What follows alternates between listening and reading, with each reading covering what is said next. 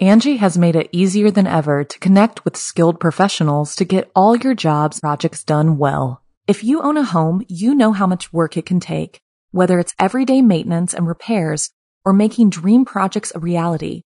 It can be hard just to know where to start, but now all you need to do is Angie that and find a skilled local pro who will deliver the quality and expertise you need. Angie has over 20 years of home service experience, and they've combined it with new tools to simplify the whole process.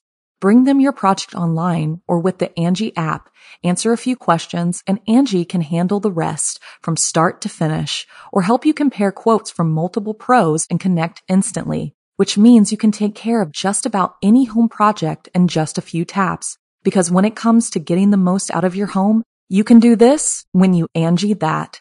Download the free Angie mobile app today or visit Angie.com. That's ANGI.com. The Angie's List you know and trust is now Angie, and we're so much more than just a list. We still connect you with top local pros and show you ratings and reviews, but now we also let you compare upfront prices on hundreds of projects and book a service instantly. We can even handle the rest of your project from start to finish. So remember, Angie's List is now Angie, and we're here to get your job done right. Get started at Angie.com. That's ANGI, or download the app today.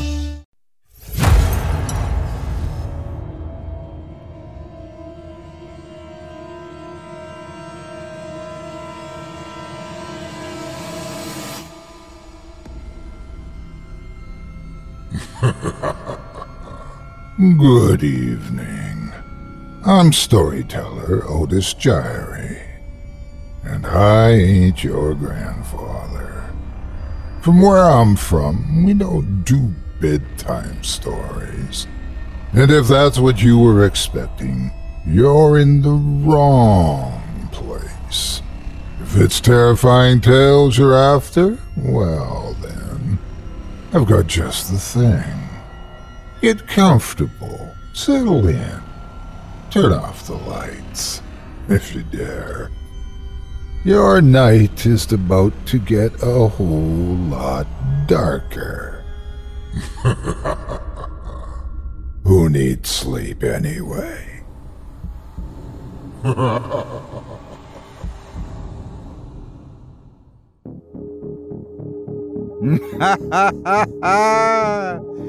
Good evening. You're listening to Scary Stories Told in the Dark. Welcome, dear listeners, to Season 10, Episode 21. I'm your host, Otis Gyrie, and in this episode, I'll be performing 3 tales to terrify you, courtesy of author Seth Paul, about dangerous drunks, perilous parks, and grim guardians. You're listening to the standard edition of tonight's program, which contains the first 2 spine-tingling stories. If you'd like to show your support and enjoy an extended version of this and other episodes with twice the terror, visit simplyscarypodcast.com and click Patrons in the upper menu to sign up today. Thank you for your support. Now, it's time to take a walk together down the moonlit trail. So, lock your doors, turn your lights down low, and settle in. The show is about to begin.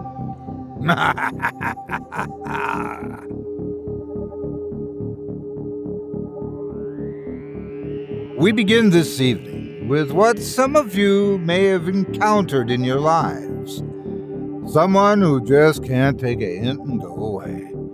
You meet them somewhere, like a convention or hotel buffet breakfast, and they suddenly think you're their new best friend. But in our first tale of the evening, some take the attention just a little too far. Without further ado, I present to you A Couple Drinks.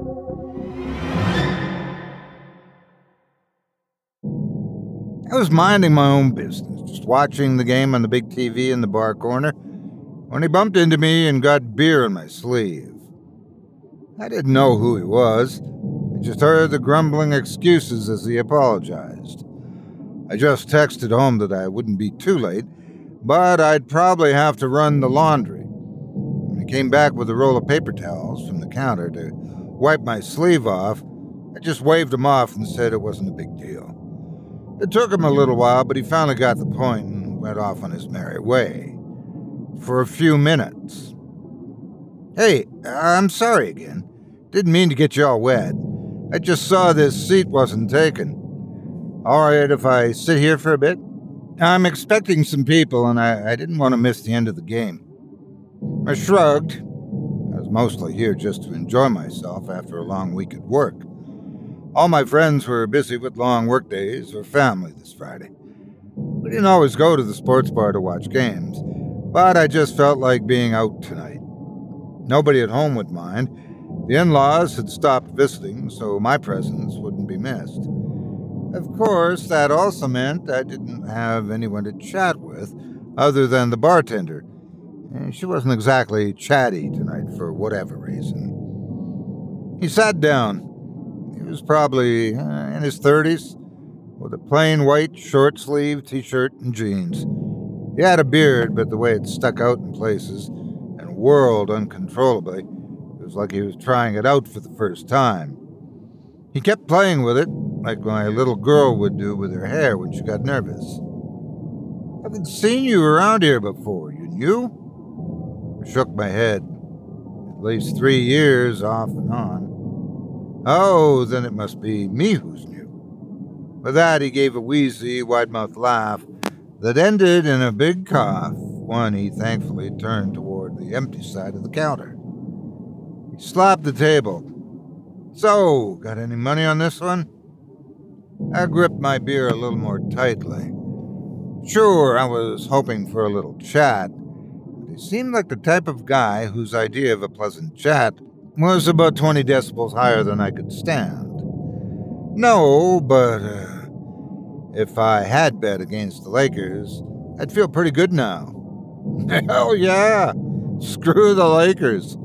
Pompous assholes. A few other faces in the bar looked over in our direction, while the guy gave some of them a puzzled look. What? I'm the only one who thinks so? Come on. Most of you are thinking it. He leaned in close to me. I slid aside about an inch to avoid his beard rubbing on my ear. Way it is, you know? Most people don't say what they think. Don't have the balls to do it. You would have thought he would have said this quietly, but he didn't. I was glad I pulled my head back when I did, because he would have loudly proclaimed this right into my brain. A guy at the other end of the bar, probably the same age as us, but looked older due to total baldness, gave me the finger. Hey, pal, tell your friend over there to shut up, will you? We don't all want commentary tonight. I was about to tell him this guy wasn't my friend, but the bearded interloper waved a finger at him. Hey, I can be calm, I can be quiet. You ask nice. You don't talk that way to my man here. He didn't do anything wrong. The night went on like this. The guy kept talking to me, asking all kinds of questions about basketball, and regaling me with little fun facts about things I'd never even heard about. We did have some small talk I was interested in, about some of the classic 80 Pistons lineup, especially Lambier, who I admit I was a fanboy of, even though I would never go near Detroit if it paid me. But then he moved on to baseball, which wasn't my thing at all. When the Lakers game ended, they moved on to some bowling thing that I didn't have the patience to try and follow. You know, the company that made Louisville Slugger bats doesn't own the rights to the name anymore?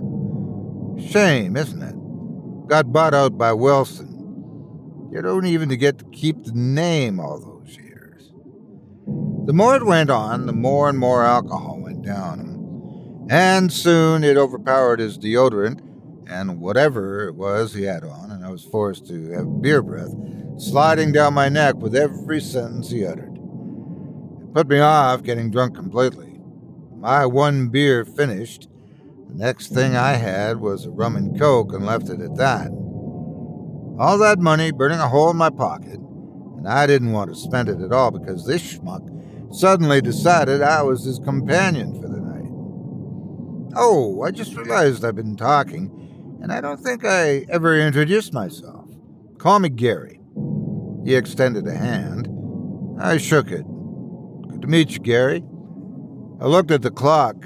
Weren't you expecting people a little while ago? I hope you didn't miss them. Oh, yeah. He looked around, then reached into his pocket and checked his phone. Cripes, as if he wasn't annoying enough, he had the same model phone as me. I mean, it was pure coincidence, but still, it felt like he was trying so hard to be a copy of me that I couldn't help but roll my eyes. No, nobody here yet. I wonder what's keeping them. I shrugged, but at the same time, I couldn't imagine why anyone wouldn't want to hang out with a winner like this. Anyway, you got kids? A few. Well, one, but he didn't have to know that. Got none myself. Always wanted them, though. I'd like to think if I'd made a few different choices, I would have been the perfect dad. Your kids think about that? About you? Well, I certainly hope so. Hey, I'm going to hit the bathroom, maybe call it a night. You take it easy, okay, Gary?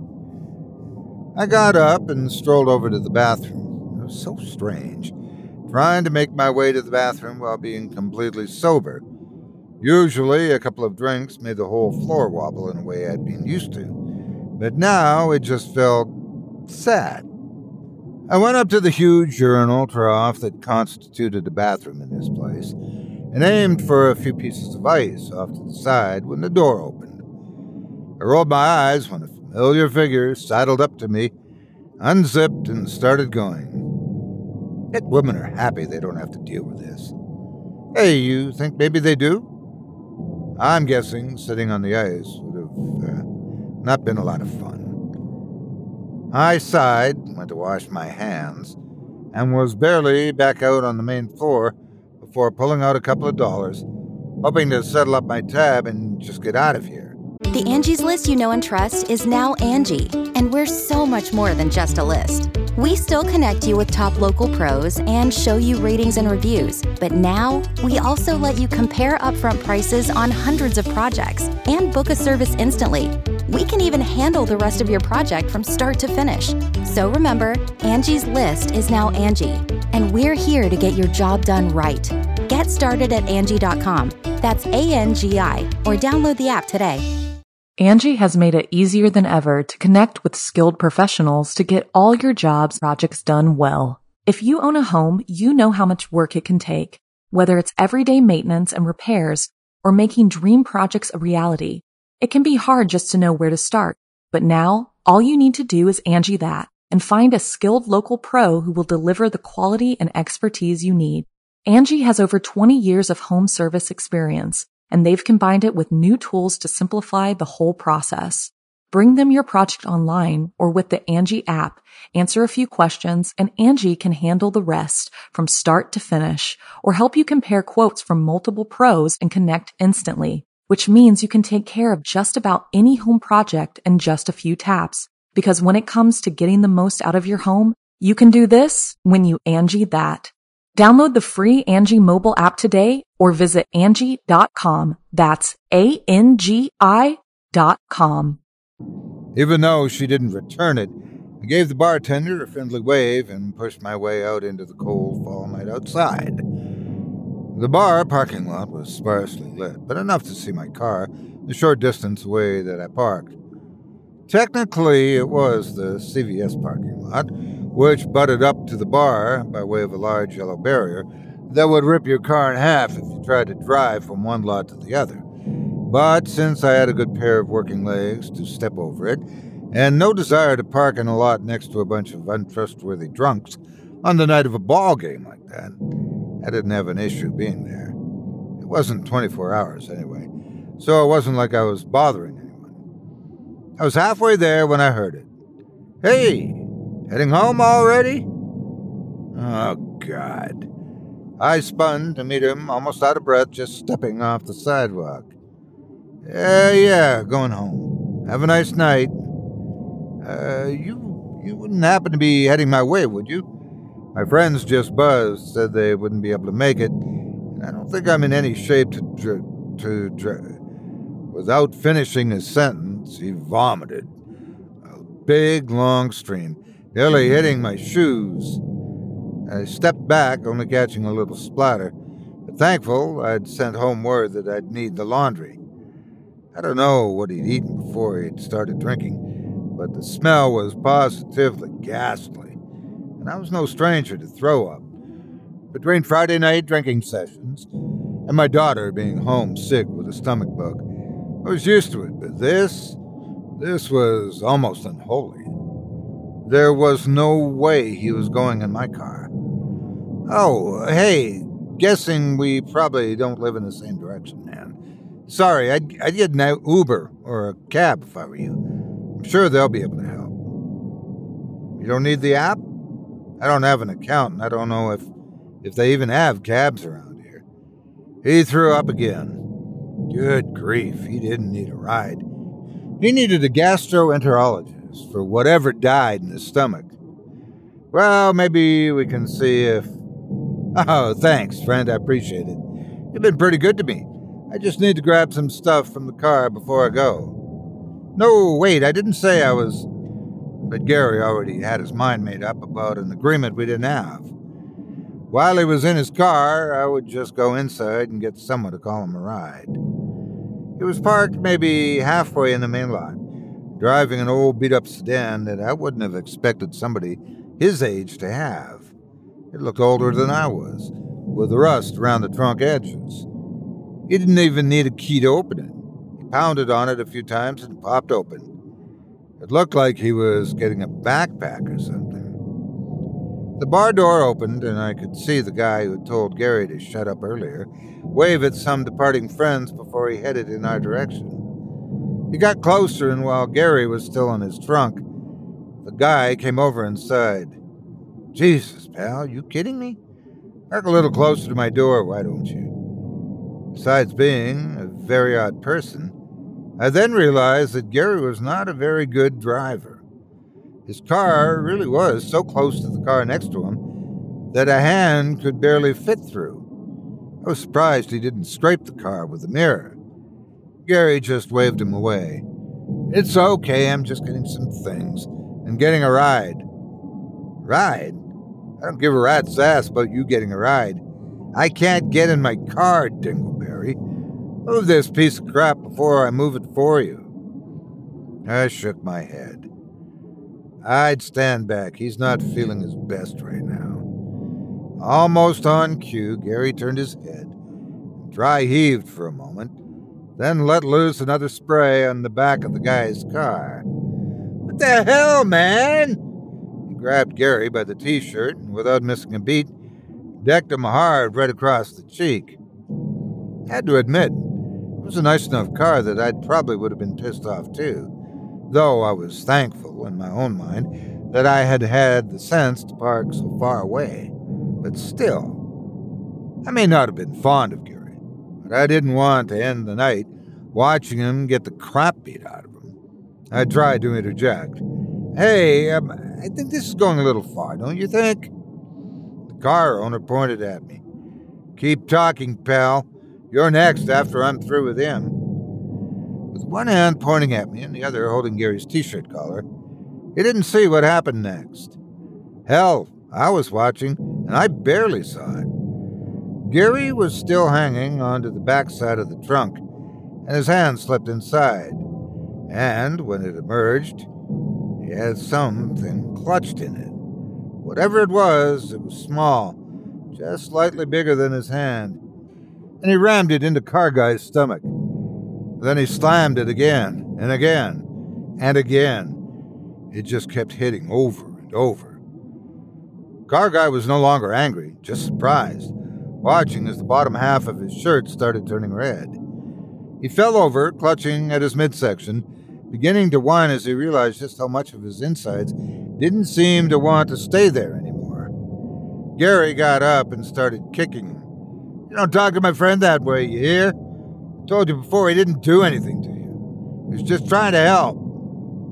On that last word, the kick connected with Car Guy's neck, and his head twisted at an odd angle. And yet, as awful as the scene was, I could still hear him crying, begging for Gary to stop. I'd never been in a situation like this. I'm not a hero, I'm not a karate wizard, and I certainly wasn't armed, so all I could do was stare in disbelief as I watched what appeared to be a grown man being beaten to death by someone who'd been sitting with me all night at the bar. I looked around. No one else was in the parking lot. No one was going in or leaving the bar. There were windows in the front of the building, but all of them were drawn. While Gary was still kicking him, I slowly started to back away. He didn't seem to notice me retreating, so when I was about 15 feet away, I reached in my pocket for my phone. It wasn't there. I checked my other pocket. There was nothing other than my car keys. My phone must have been back in the bar. No way I could go get it now. To do it, I'd have to run back past Gary, and I was not doing that. I did the only thing I thought would work with keys in hand. I took off for my car. I hopped over the little barrier between the parking lots when I heard him. "Buddy, where'd you go? You're not going to leave me hanging, are you?" It couldn't have been more than a few seconds, but after I remote unlocked the car door and got it, I shut it and started fiddling with the pedal to do the automatic start. I looked up to see Gary had been a lot more alert than I'd been. He must have noticed me running a lot sooner than I thought, because he was already almost to my car. He wasn't holding a knife or anything like that. He'd traded up to something much bigger, probably something else he kept in his trunk. In the pale light of the poorly lit parking lot, I could make out the bat he was holding. It carried the wood-burnt logo of the Louisville Slugger. "I thought we were pals, man. Here I go sticking up for you, and this is the thanks I get?" The drunkenness he'd been showing had either worn off or had been an elaborate ruse. The way he stalked closer had no drunken shambling. I started the engine and worked to get the reverse going. As soon as the car started and the headlights flashed on, he started running, bat high, looking like he would bring it down on my hood or the windshield. I was again happy with where I parked because he didn't see the dividing barrier in the parking lot in his rage. He tripped and slammed into the concrete with a thud that I hoped meant he wouldn't be getting up soon. I hit the gas, spun the car out of the spot, and gunned it out of there. For a moment I watched as Gary stood up and tried to give chase, but he gave up after a few seconds. I hit a few red lights, but I didn't care. I blew through a few of them, one to some honking horns, but I wasn't stopping for anyone or anything, at least until I saw the flashing lights in my rear view. The cop was ready to write me a ticket as I tried to explain what I was doing, at which point he offered me an escort back to the scene. I didn't want to go, but I decided it wouldn't be a problem when he said he was calling for backup. Nobody had ever left the bar before we returned. Gary and his car were gone. So was Car Guy. But the massive pool of blood in the bashed-up vehicle next to it remained. If there was some good to come out of the evening, it was that the bartender spoke up for me. She told him there was no way I was involved with this guy. She knew me but never saw him before, and noticed he was making both me and others uncomfortable and put out at the bar. So no jail time for me. But I still went to the station to make a statement, and my wife was called. She couldn't find a sitter, so she and my little girl came along after her bedtime, and considering how long they kept me there, she fell asleep again waiting. By 2 a.m, I had what news they could give me. Gary's car had been found a little ways up the road. It wasn't registered to him. It belonged to a woman in her 40s who'd been reporting missing a county over, though nobody identified it because it was with a fake temporary license plate, paper stuck to the window, and thus the lack of an identifying plate raised no suspicion. The trunk, though, what they found in the trunk, I won't go into detail. All I can say is, if it weren't for Car Guy, I would have been in for a world of hurt if I'd gotten any closer to that car. Not if he had planned to do with me what he had done to Car Guy. And yeah, they found him, too. There was a body bag about 30 feet off the path where the car had been abandoned. The car guy was inside. His stomach wound was crudely stitched together, and his lips stapled shut. I wasn't given much more information other than they were still setting broken bones in place, considering how many there were. Yeah, car guy was still alive after all that. We finally arrived back home at 3 a.m. I carried my little girl to the front porch while my wife opened the door.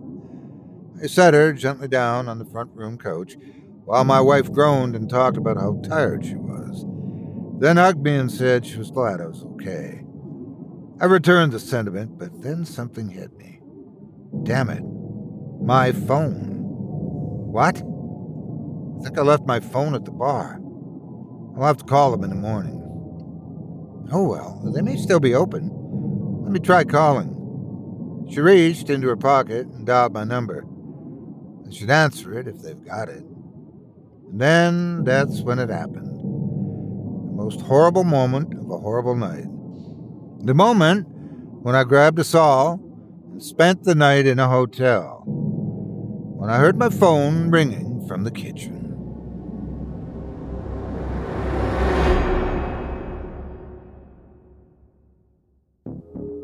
I hope you enjoyed A Couple Drinks by Seth Paul, as performed by yours truly. If you enjoyed that tale and would love to read more from tonight's very talented feature author, you can help support him by visiting simplyscarypodcast.com/Seth Paul. That's simplyscarypodcast.com/SETH-PAUL.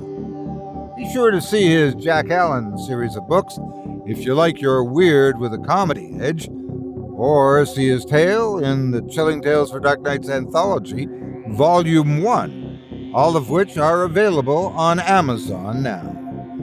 If you do decide to stop by the profile, please leave Seth a kind word and let him know you heard about him here on this show and that Otis Gyrie sent you. It would mean a lot to me.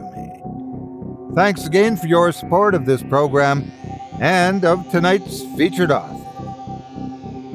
Gary, what are we going to do with you? You can't make friends if you're putting people in body bags. You have to put them in something breathable. It's important to make good first impressions. In our second tale, we run into a grandfather who just wants to spend some time with his grandson. He finally gets the chance in the form of a trip to a theme park and its newest attraction. Well, all sounds great on paper, but is the offer really as good as it sounds? Without further ado, I present to you Taken for a Ride.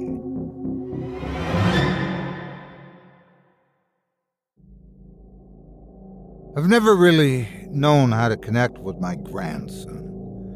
Believe me, I tried. I used to think when Michael was born that he would grow up all interested in video games like his dad, my son Ben was. But he was the sporting type, something that in my years of working in plumbing never really suited me. I might have been tough in that regard, but thrill-seeking was not something I was all that into.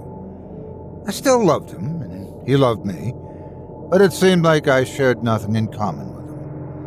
Considering that his father and I had our differences, I wanted to make sure I could still have time with somebody in the family, and as my only grandchild, and the only one I would likely ever have, I didn't want to miss out on the opportunity to bond.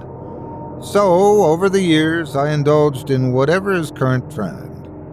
Skateboard, snowboard, biking, and even a bungee cord, something which definitely did not help my relationship with Ben at all, and was the only gift he ever asked me to return. But as anyone could tell you, gifts like that aren't the same as love. When Ben, his wife Maria, and Michael would come by to visit, we would have nice chats, but he was always more interested in poking around in the woods behind the house, or going off to sled down the hill at Hankman's Park, a little ways down the road in the winter. I tried to show him how to do an oil change, something Ben had never been interested in, how to fix a sink, anything to try and connect. But it just felt like we were destined to be eternally distant. I never thought things would be different after watching a little TV. I may have considered myself old-fashioned to an extent, but one thing I knew I wouldn't be able to be without was something to watch, ever since I lost Patty last December. I signed up for Hulu, but didn't spring for the commercial-less package. Anything that gave me a moment to use the bathroom or get a snack without pausing was a godsend, and paying less for a service like that made me feel especially grateful. But we were all watching a Bob's Burgers together when a commercial came on for one of our local theme parks. Thunder Alley it was called. The park, that is. I know there's something they do with monster trucks that's called something similar, but that's an event. This was the park itself. And I saw Michael's eyes light up. He was 12 at this point, and I know he was itching to ask if he could go. I know Ben would say no. He wasn't interested in roller coasters and flume rides and things. But the thing is, it never even struck me that I wouldn't mind that stuff at all. It was one thing to go snowboarding or skydiving or something like that, but rides were different. Sure, rides weren't 100% safe either. I remember that guy getting hit in the face by the goose, but it was a contained thrill like going to the movies or, well, playing a video game. I went online to see if I could find tickets. I typed in the website, and at first I wasn't too thrilled. The website looked slapped together like something that would have been around when AOL was still a big thing. Weird, bright-colored squares, ugly text, and a few pictures of the park and the hours. But the only thing I could find about tickets was a little box that asked me for my email address to send updates, coupons, and notifications. Well, my email had filters and stuff. If I got an extra email asking me to wire my bank account information overseas, it would just be another thing to read before deletion. I waited a week before I finally got anything. It was an email from a flyer talking about a new attraction, opening at midnight this Friday. The Great Beyond, it was called, and it was supposedly a new combination, coaster water ride, to dazzle the senses and thrill the family. Nothing like it before or since. Stare into the face of the unknown and watch it stare back. Fun for everyone 8 and up. Click here to reserve your place. I did so. One PayPal transaction later, I had the tickets printed out and ready to go. Another day is here, and you're ready for it. What to wear? Check. Breakfast, lunch, and dinner? Check. Planning for what's next and how to save for it? That's where Bank of America can help.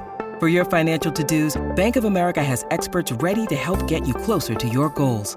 Get started at one of our local financial centers or 24/7 in our mobile banking app. Find a location near you at bankofamerica.com/talktous. What would you like the power to do? Mobile banking requires downloading the app and is only available for select devices. Message and data rates may apply. Bank of America N.A., member FDIC. When you need mealtime inspiration, it's worth shopping Kroger, where you'll find over 30,000 mouth-watering choices that excite your inner foodie. And no matter what tasty choice you make, you'll enjoy our everyday low prices, plus extra ways to save, like digital coupons worth over $600 each week. You can also save up to $1 off per gallon at the pump with fuel points. More savings and more inspiring flavors make shopping Kroger worth it every time. Kroger, fresh for everyone. Fuel restrictions apply. I didn't say a word about it until Ben brought everyone over for their usual after-school Tuesday visit. Then I sprung them on Michael and said he could consider it an early birthday present. Just him and Grandpa. Of course, the idea of going to a theme park, any theme park, and trying out a new ride before any of his friends he had even heard of it, was exactly the kind of thing he'd love. So around 11 that Friday, we got into the car and started the drive out there. We actually had a real conversation on the way there, even if the ride ended up being a complete waste of time. The car ride made it all worth it. Just the idea that he was going Made him happy to talk about school, his hopes and dreams, the new skateboarding ramp he set up, the band that he and some friends were thinking of doing, the girl who was encouraging him to do so. Never in my life had I ever thought 2 tickets would make such a difference. I would have said that the chit-chat almost made me miss the turn, but it was actually a combination of that and something else. The main sign was shut off. It was a little odd to advertise some big event and not even keep your main sign lit up, wasn't it? Maybe they just wanted to keep things quiet. Nobody wandering in off the street. But it wasn't like the road up here was exactly hopping anyway. This place wasn't exactly on the beaten path, with even the interstate a single-lane road in either direction. We pulled into the parking lot, though, and I was surprised by the number of cars. There had to be at least 100 here, so the event was a bigger deal than I thought it was going to be. We parked, got out, and saw a few people ahead of us, heading through a darkened gate. Again, most of the lights were off, but it seemed like there were some park employees with a flashlight up ahead waving them in. We got up there, and it was definitely a security guard, but his dress was a little more antique than I expected. It looked like a police officer uniform from the 40s, with a hard-brimmed hat, white gloves, and pressed slacks. He waved the flashlight mechanically up the way. I walked up to him. "Hi, this the way to the new ride?" His eyes swiveled to me, but otherwise he didn't move. "Please stay on the path. The main park is closed. Please get on the ride in an orderly manner." Not exactly the kind of tone that I would expect from a family fun park, but at least he didn't sound angry. Actually, he didn't sound like anything at all. It was monotone that I would expect from somebody who didn't expect to be working tonight and realized he was only going to get a few dollars for it. We walked through the park, past more waving security guards and rides that were closed down and marked off by barriers, until we came to what appeared to be a building with a small tent up in front of the doorway. It had to be the entrance. It was the only thing that had lights on in front of it, if you could call a couple of tiki torches jammed into the dirt lighting. Based on the cars in the parking lot, the crowd seemed to be about the size I expected, and we were at the tail end of it. Most of the group appeared to be thrill seekers, teenagers mostly, but the group in front of us was a small family, a husband and wife, with a daughter I thought might have been a bit younger than 8. She smiled and waved at us, but hid behind her father's leg when Michael waved back. For a brief moment, it made me sad that Ben and Maria were likely not to have any more. I may have wished that we were closer, but Michael was still a good kid and would have made a great older brother. The line didn't seem to be moving, but after a few more minutes of waiting, and no one coming after, I realized that they must have been waiting for everyone to arrive before opening the doors. Even from the back at the end of the looping line, we could hear a clacking sound as the metal doors opened and revealed a darkened interior. The line finally began to move, and we entered. When we got in, a security guard came from behind us and slammed the door shut. Michael and I had seen him coming, but the little girl in front of us screamed, which made everyone else in line chuckle nervously. But we all sat in darkness for a little bit before we heard footsteps on what was likely a catwalk above us, clacking and clomping overhead and stopping just above the middle of the line. "Might I have your attention, please?" The booming voice then clapped its hands several times, loud enough to drown out even the small mumbles from the crowd below. A light came on from above, far above, down to the graded catwalk, and the strange fellow who stood there. He wore a white suit with red stripes on the pants, had hair just above shoulder length, and a very waxed and curled mustache and goatee, and enough white grease paint and black eyeliner to make members of KISS jealous. "Thank you all for coming out this evening. We hope you have a marvelous time on the great beyond, but be forewarned, now that you've stepped foot onto the ride, there's no turning back. The only way out is forward. With this line, he lifted a cane he had apparently pulled out of nowhere and pointed it like a finger at the far wall where the line began, and a light switched on at that as well. The door had to have been at least 10 feet tall and bent at the top like the prow of a ship.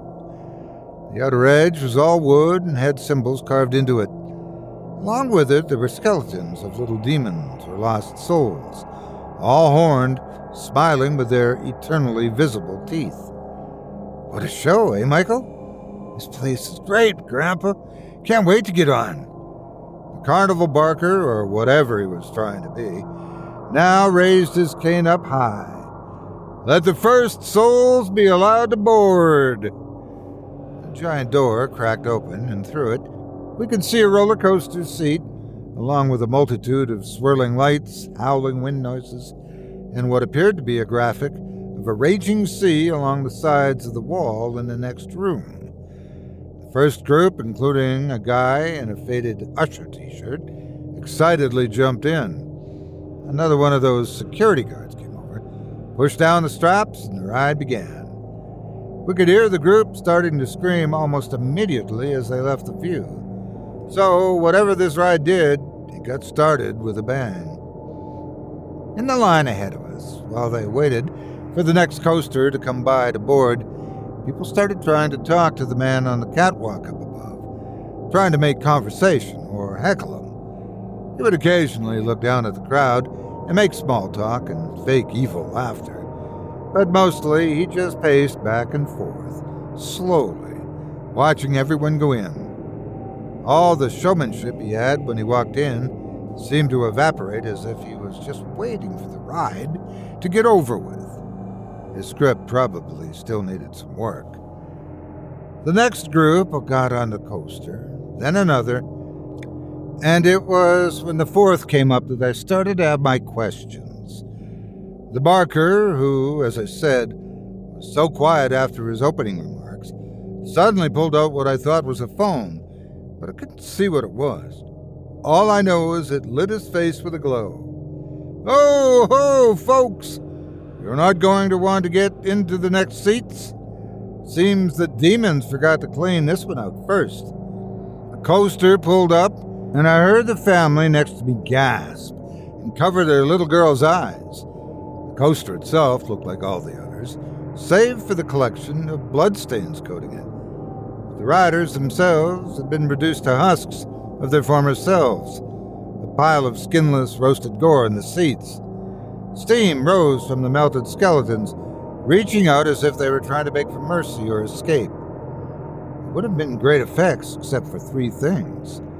One, for a ride doing a sneak preview, steam seemed a little bit much. Secondly, though it was heavily obscured by smoke effects in the darkness, I could still see Usher's face printed on a t-shirt. That could still be coincidence, or intentional, if the first riders were park employees and they wore similar clothes to a dummy ride sent through. But again, why put effort in on a coaster that didn't have anyone riding it? It was a waste of electricity, even if it was a very powerful effect. But the third thing that struck me was that the original email was for 8 and up. This was definitely false advertising. I could tell even Michael was a little unnerved, and he didn't get scared by anything. The family picked up the little girl. "Come on, honey, you don't have to ride it. We're going." They excused themselves and pushed past to the door. We came through and pushed it open. Or at least they tried to. Instead, the door shuttered and stayed shut. The father tried it about 6 or 7 times, before the barker piped up again. "Sir, excuse me. I said before there was only the way forward." With his cane, he pointed to the open door as the coaster with the bodies slowly pulled ahead. "My kid can't ride that. It's way too scary for her. There's only forward." At that, the barker grinned. A horrible grin, which stretched on his face, far beyond what should have been possible. The others in the room now began to panic. pushing backward away from the large door. That was when more of those guards came around the inside, grabbing people, lifting them with little effort, ramming them down into the seats of the waiting coaster, slamming the safety bars on them so hard and cruelly that bones could be heard snapping. Michael and I looked at each other. In moments, we were both fighting to kick down the door, to break whatever was keeping it closed, if it were locked or chained or something heavy was placed in front of it. The family with the little girl also kept at it, the father slamming his shoulder into it, and several others were doing so. The door still didn't give. The guards still came, grabbing more and more screaming people and loading them into the ride. I did not know what that ride led to. I did not want to. But there were now fewer people left to choose from, and we were no closer to getting the door open. I looked around, seeing nothing in the room that would help. If we were outside still, we could have gotten one of the line poles and tried to smash the door down. But there's nothing like that in here. Just a line marking on the floor. I looked up at the barker, who stared at the ceiling high above, arms outstretched, his laughter now full and loud, carrying nothing but heartless evil at its bottom. I turned to Michael to tell him to look for an exit, but it was no longer there. Horrified, I thought maybe a guard had grabbed him when I wasn't looking, but no, they still carried others away to certain doom. Then I saw a shape climbing a pole on the far side of the room, one that was within reach of the catwalk. I didn't even have time to contemplate what he was thinking when a guard came and wrapped his arms around my shoulders and squeezing me with malevolent power. He grabbed the father and the mother, who screamed for their little girl, whose name I finally heard as Georgia, to run and hide wherever she could. Slowly, inevitably, all three of us were dragged toward that infernal door, and the last of the guests to be sent into that chamber. I didn't want to see, but I looked anyway. Swirling light and howling winds were not created by some machine, but the platform on which we stood hung over an abyss. If we were still under the spell that this was all just a ride, it would have looked like a truly fine illusion, a trick of special effects wizardry that would make one wonder just how it was all accomplished. But I knew better. This thing was a waiting maw, a sea of waves along which a roller coaster track flowed in and out of some hellish spray of liquid. I could almost see hands reaching out of it, grasping for those unlucky enough to be sent on in their merry way into the depths. The coaster then plunged into the middle of this twisting mess, though where it ended up I thankfully had no vision. The next coaster arrived. Despite this one being sparkling clean, almost garish in its appearance, I could still smell burnt offal clinging to its surface, what our physical bodies would be turned into, but whatever happened to our souls completely in question.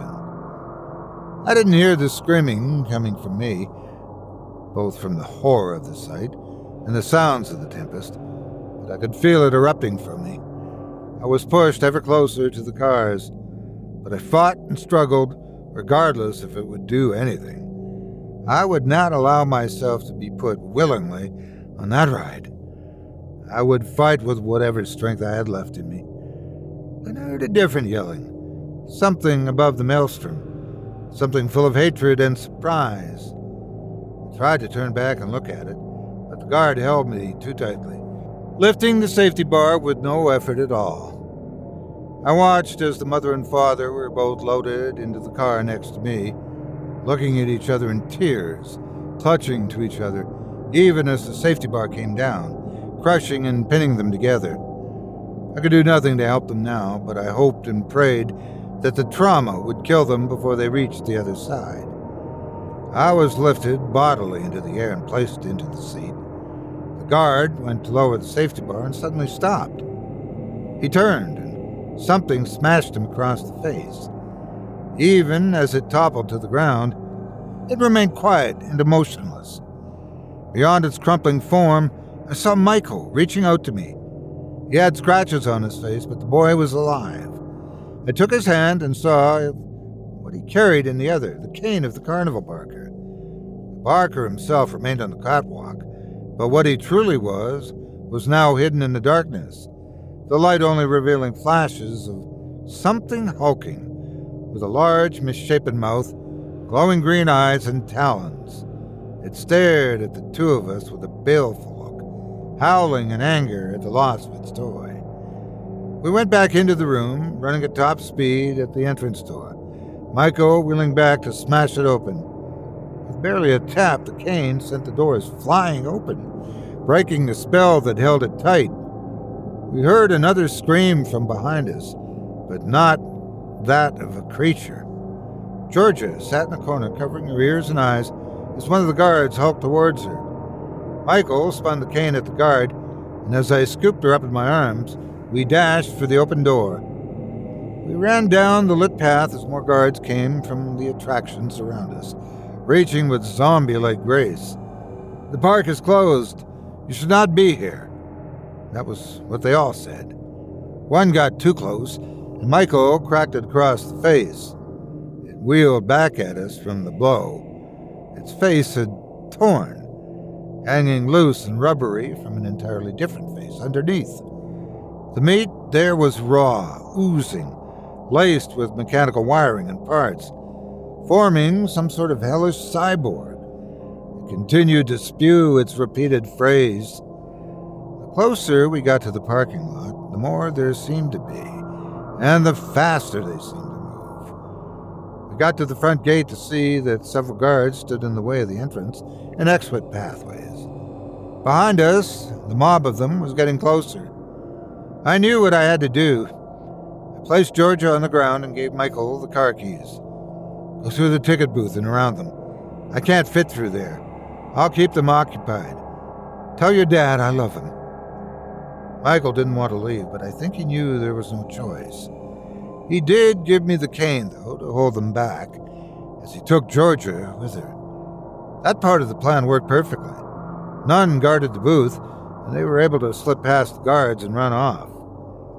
I waited inevitably for my part in the story to end as the guards, whatever hellspawn they were, closed in, whether to take me back to that awful ride or simply rip me limb from limb right there. To be fair, I didn't quite understand what happened at first. I knew they were surrounding me, closing me in, ready to claim their prize, and when the light on them got brighter, I thought that was just some trick of my mind or some internal mechanism springing to life. Then the sound of splintering wood and shattering glass, and then several of them went flying. I was knocked over as well, as something bumped me in the hip, but looked up to see my car, the headlights smashed, and the front much worse for wear, but a thankful sight nonetheless. "Get in, Grandpa. I have no idea how to drive this thing." I've never felt more useful in my life. I got in as Michael moved over, keeping Georgia on his lap, as I backed the car over a few more guards, as I spun around it, driving it out of that accursed place. We were on the road 10 minutes before I dared to breathe normally. Nothing seemed to be following us. I watched as both Michael and Georgia fell asleep on the seat next to me. I pulled into a gas station once we reached civilization and made a call to the police. I didn't want to sound like a maniac, despite what we had all clearly seen and witnessed, but I told them that something had happened out at the Thunder Alley Park. I still had the email on my phone, and told them whoever had organized this event had tried to murder people at the park. The next few days were a whirl. The police came to the house, asking questions, especially about poor Georgia. They took her away with them to ask what had happened to her parents. She told them that the carnival man and his friends had taken them. It was truth enough for them to buy.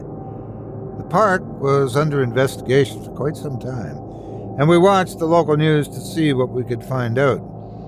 Turns out, the week the email was sent, the park had actually been closed for maintenance work before returning to operation. The building with the ride? Simply a pavilion building for guests to hold birthday parties and picnics. There was indeed a catwalk with lighting equipment for DJs to use for larger events. There was no sign of the door that led into that other realm. there wouldn't be anything that would lead to it anyway. But they did find evidence of something. Blood. Lots of it. It wasn't a large town, so they sent it off for DNA analysis.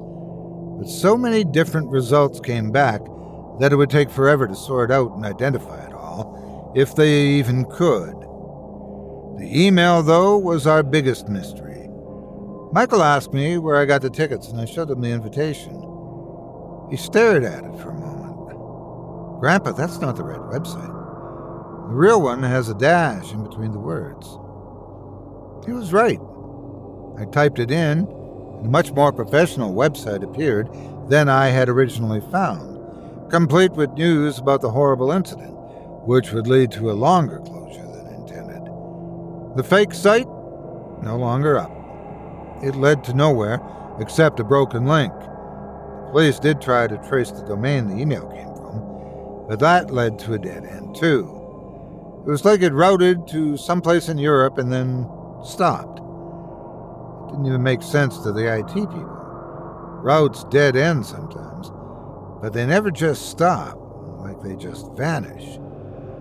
Michael and I know what we saw, though. Ironically, as horrible as that was, it did make our bond stronger. Well, between him, me, and Georgia. Ben and Maria, upon hearing her parents didn't make it out, were thinking of adopting her if possible. I think it would be good for Michael. As I said before, I thought he'd make a great older brother. But as for what we saw that night, I have no idea what it truly was. Was it something from another dimension? Was it demons just hoping to harvest souls? And why in the form of a theme park ride? Maybe they just know we were all suckers in the right conditions. But I've made myself promise to double-check every website I go to now. I'm not ready to be taken for a ride like that again, anytime soon.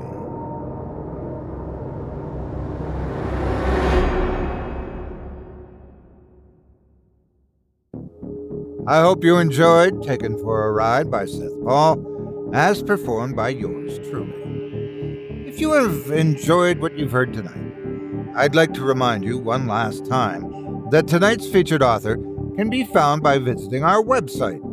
Just visit simplyscarypodcast.com/Seth Paul. That's simplyscarypodcast.com/SETH-PAUL. Be sure to check out the growing Jack Allen series, beginning with Jack Allen and the Case of the Not Exactly Rocket Scientists, and read his tale of terror, along with 29 other authors, in the Chilling Tales Anthology, Volume 1, available on Amazon. As a reminder, if you decide to give tonight's talented author's stories a read, please consider leaving him a quality review and a kind word, or a thoughtful public comment and an upvote. Be sure to let him know that you heard about him on this program and that Otis Gyrie sent you. It means more to me than you can imagine, and I'm sure he would much appreciate it as well. Thanks again for your support of this show and of tonight's featured author. Now, before we go, I'd also like to take a moment to thank you personally for joining me for this episode of Scary Stories Told in the Dark. If you've enjoyed what you've heard on today's program, please take a moment to stop by our iTunes page or wherever else you listen to your favorite podcasts and leave us a 5-star review and a kind word. It makes a huge difference and would mean a lot to us. If you'd like to hear a premium extended edition of tonight's and all of our other episodes featuring twice the terror, visit simplyscarypodcast.com today and click the Patrons link in the menu at the top of the screen. You'll find yourself at chillingtalesfordarknights.com, where you can purchase season passes for this product and our other quality storytelling programs, or become a patron for as little as $5 per month. Get access to our entire audio archive dating back to 2012, all of it ad-free. If you happen to use Facebook, Twitter, Instagram, or YouTube, you can follow and subscribe to Chilling Tales for Dark Nights there, where you'll get all of our latest updates and new releases and have the chance to interact with us each and every week. You can subscribe to me on YouTube as well at the Otis Gyrie channel, where you'll find releases of my series, Horror Storytime, dating back to 2014. And you can find me on Facebook, Twitter, and Instagram too. Just search for Otis Gyrie. Until next week, stay spooky and get some sleep if you can.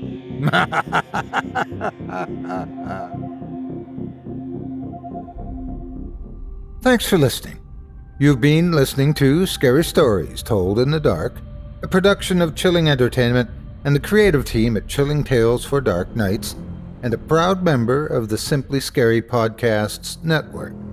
Visit simplyscarypodcast.com today to learn more about our network and our other amazing storytelling programs. Tonight's program was hosted, and its featured stories performed by yours truly, Otis Gyrie. Selected stories have been adapted with the kind permission of their respective authors. Original music provided by Luke Hodgkinson and Jesse Cornett. Sound design and final mixing and mastering provided by executive producer and director Craig Groshek. Program's artwork and logo by David Romero. If you're looking for some fresh tales on a daily basis while waiting for the next podcast, check out my YouTube channel, the Otis Gyrie channel, and my extensive collection of narrated tales there. Simply search on YouTube by my name, and you'll find me. And don't forget to subscribe and press the bell notification icon to get my latest releases. Got a scary tale of your own that you'd like performed? I take submissions. Email it to me today at otis@simplyscarypodcast.com to have your terrifying tome considered for production in a future episode of this show. That's otis@simplyscarypodcast.com. If you've enjoyed what you heard on tonight's program and are joining us on your favorite podcast app, subscribe to us to be sure you never miss an episode, and leave a 5-star review and a comment. Your feedback means a lot to me. You can also follow Chilling Tales for Dark Nights and yours truly on Facebook to connect anytime and get the latest updates on this and other programs and my channel.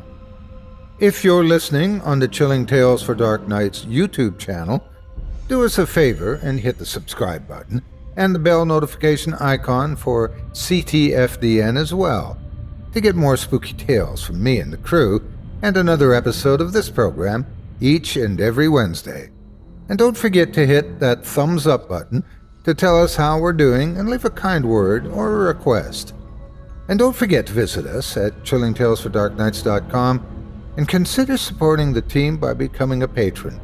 In addition to helping us out, you'll get exclusive access to our audio archive and ad-free downloads of all your favorite stories, including those you've heard on this program. As for me, I'll be back next Wednesday with more terrifying tales to keep you up all night. But that's all right.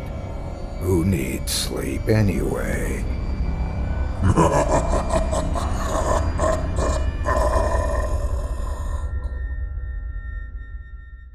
The Angie's List you know and trust is now Angie, and we're so much more than just a list. We still connect you with top local pros and show you ratings and reviews, but now we also let you compare upfront prices on hundreds of projects and book a service instantly. We can even handle the rest of your project from start to finish.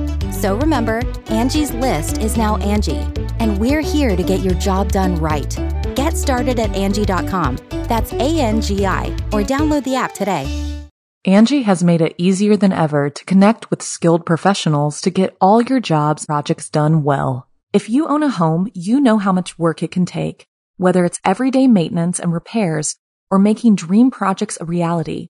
It can be hard just to know where to start, but now all you need to do is Angie that and find a skilled local pro who will deliver the quality and expertise you need.